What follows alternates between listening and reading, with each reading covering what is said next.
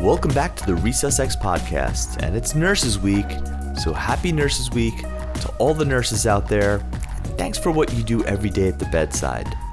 We're going to get right into the podcast in a minute, but first, big announcement, this week we are opening up registration for the ResusX ROSC, Return of Spontaneous Circulation, our cardiac arrest conference that will be happening July 11th and 12th virtually. The faculty for this conference is incredible. You got Alma Tu, Scott Weingart, Tarlan Hedayati, Corey Slovis. There's so many speakers, and registration will be open for all access members first. So they'll get access to early registration, and then the following week we're going to open up to everybody. Now, tickets are limited because we want this to be an interactive and engaging experience. So if you're an all access member, keep an eye out for your inbox for that email so you can get registered. And if you're not an all access member, then why not consider getting signed up for the monthly membership that gets you videos, another podcast, and all sorts of goodies each week. All right, let's get into the podcast now. Let's talk about Dr. Rory Spiegel. And you all know this is a guy who takes the literature, breaks it down, and gives us best practices for taking care of our patients. And this week he's talking about using phenobarbital for alcohol withdrawal syndrome. And he makes a pretty compelling case for why we should be moving to phenobarbital for our patients in alcohol withdrawal. If you've ever heard Rory before, you know he's just an outstanding educator who just gets it and translates that data and information into practical knowledge that you can use at the bedside. So let's get into this episode with Dr. Rory Spiegel. Thanks for having me. My name is Rory Spiegel. I'm an emergency medicine and critical care physician in Washington, D.C. And today we're going to talk about phenobarbital for alcohol withdrawal. And this is a how-to lecture getting into the nits and bits clinically on how to make this work operationally.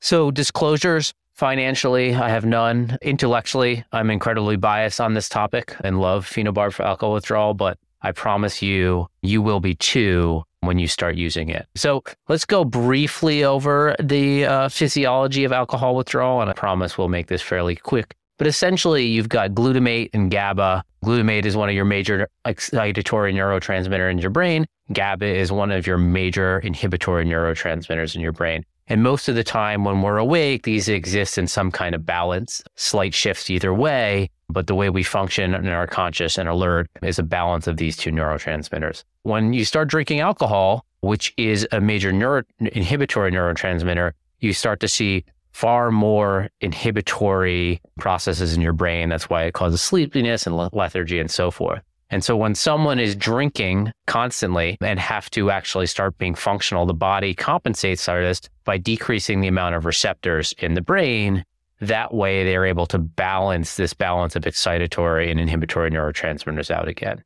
The problem is if they stop drinking, you then create a state where you have far more excitatory neurotransmitters than inhibitories, and you get the state which is alcohol withdrawal, tachycardia, seizures, agitation, so on and so forth.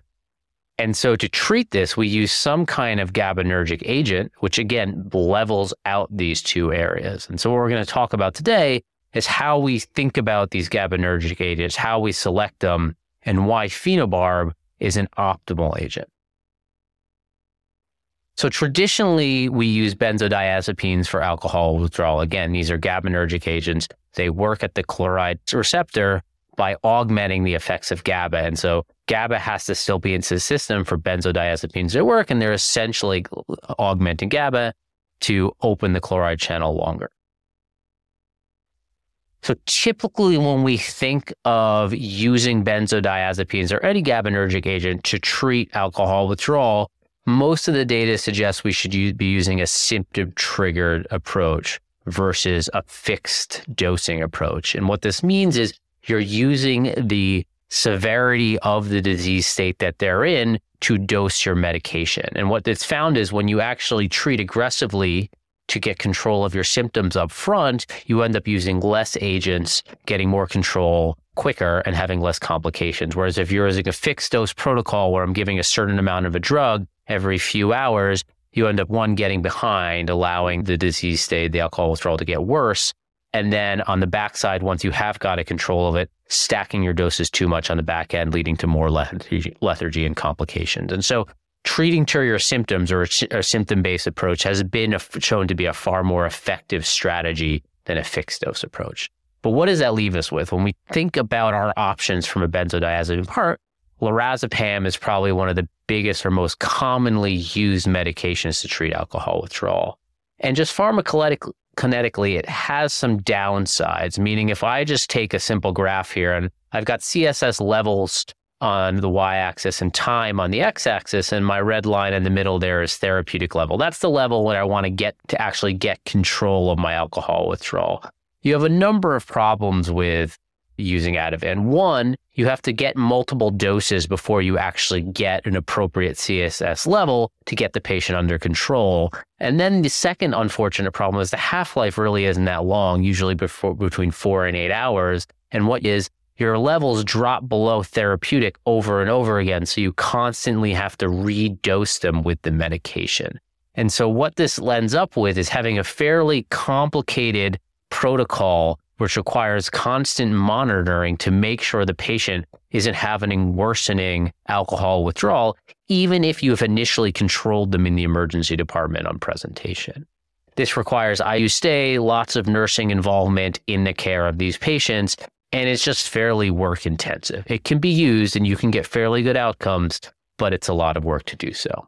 And so there's better agents. Diazepam is a better agent, most notably because it has a fairly long half-life, but it too requires a little bit of work up front, meaning the exact dose that's going to actually work for each patient is somewhat unknown. And so you get this dose titration early on when you're managing the patient, where you're stacking your doses and then doubling them 10, 10, 20, 20, 40, 40, 80, 80, so on and so forth, until you get the alcohol withdrawal under control. The second problem with it is it has what's called an alpha and a beta half-life. It's very fat soluble. So you'll see this initial peak CS level that sometimes gets over your therapeutic level, but then as it redistributes through the fat, you get a second level, which is your long half-life level. So you have to get this beta half-life, or this long half-life, over their therapeutic level. Once that you achieve that, you actually have pretty good control, because the half-life of diazepam is so long. It just takes a little work up front to get them where you want to be. And so again, there is some work when you're using this and you have protocols like this where you're just escalating your doses. You really need an experienced clinician treating these patients up front with this medication.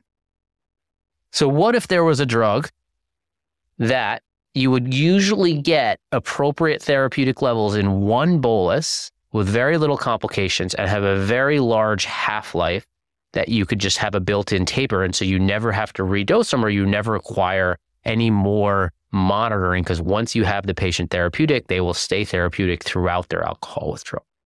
And so what I'm going to offer you today is phenobarb is probably that drug. And so why? What is special about phenobarb?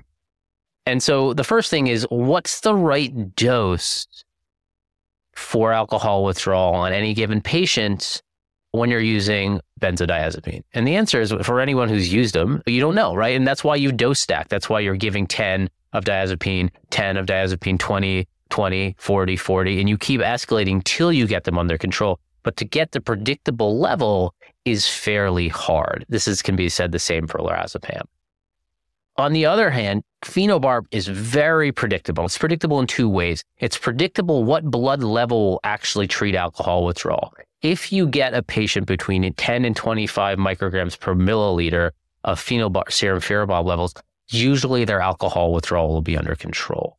The second thing is, to achieve those blood levels is fairly reliable, meaning if you give a patient between 10 and 20 milligrams per kilogram, you basically end up with an appropriate blood level. And so it's a fairly easy medication to give, which has fairly predictable results. And so often you can give one dose, get the patient under control, use its long half-life to have a built-in taper.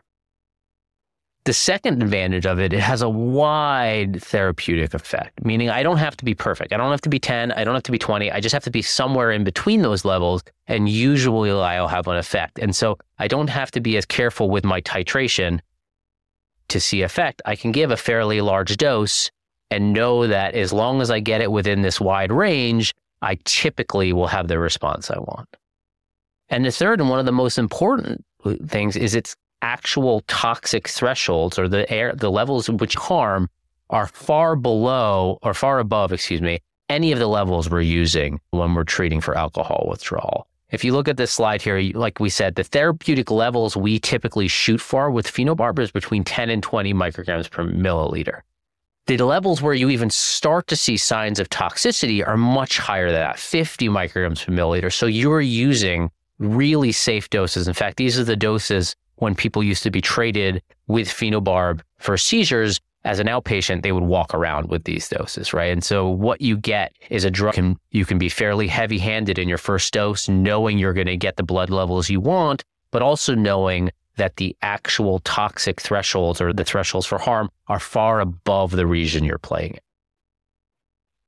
And so this is what we get, right? We get a drug that you can give a single dose, get above your therapeutic level, and you can get a long built-in taper. That's the biggest advantage of phenobarb. Much like diazepam, it has a very long half-life. And so once you get someone therapeutic, they're going to stay therapeutic for days, meaning you're going to have a built-in taper and you won't have to redose them. And what this allows you to do is you no longer have to check CWAs. You no longer need nurses to watch these patients and have hourly or 2-hourly monitoring of their alcohol withdrawal. And they no longer require ICUs, because once you get them under control, they're safe to be monitored on the floor.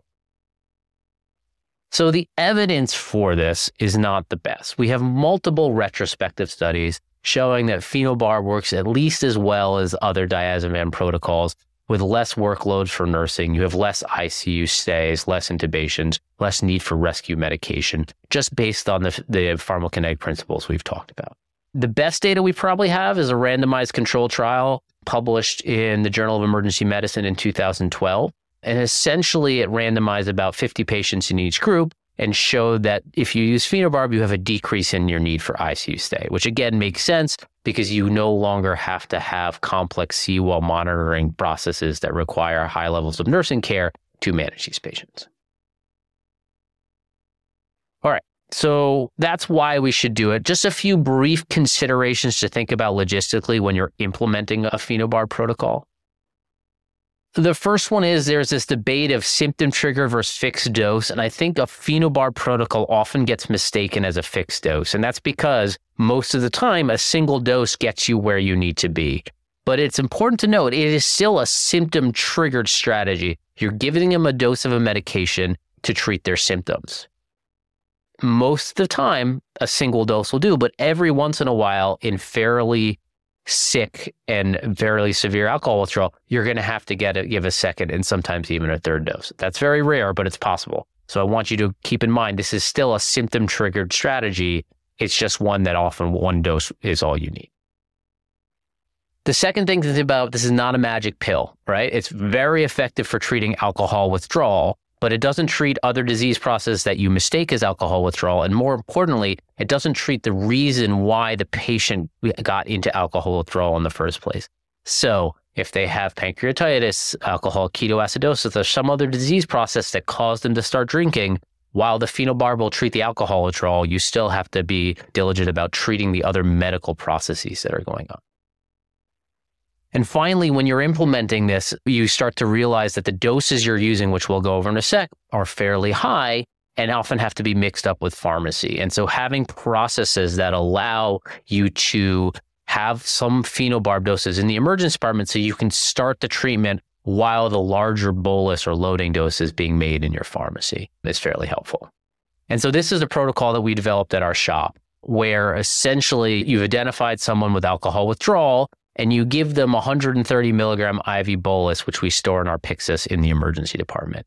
And then you look at their risk. And essentially, you're looking at, have they received a large amount of benzodiazepines already, or do they have severe liver disease? And those two things, sometimes you can get in trouble with high doses of phenobarb. So you just start your load a little more carefully. And so if you either have already been loaded with lots of benzodiazepines, and we just said 12 milligrams of lorazepam equivalents or more, or you have known liver disease, we start our load at 6. Otherwise, we start at 10 milligrams per kilogram of ideal body weight.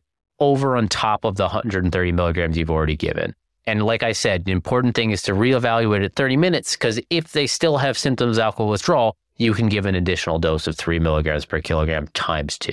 And so this will put you somewhere between your 10 and 20 milligrams per kilogram, which, like we said earlier, in most patients will get you the response that you want. All right, so that wraps up this. Hopefully you found this really interesting. I really like when you start using phenobarb to treat alcohol withdrawal, you really see how complicated what you were doing before was and how much simpler this approach is. And it really changes your practice, I think, for the better.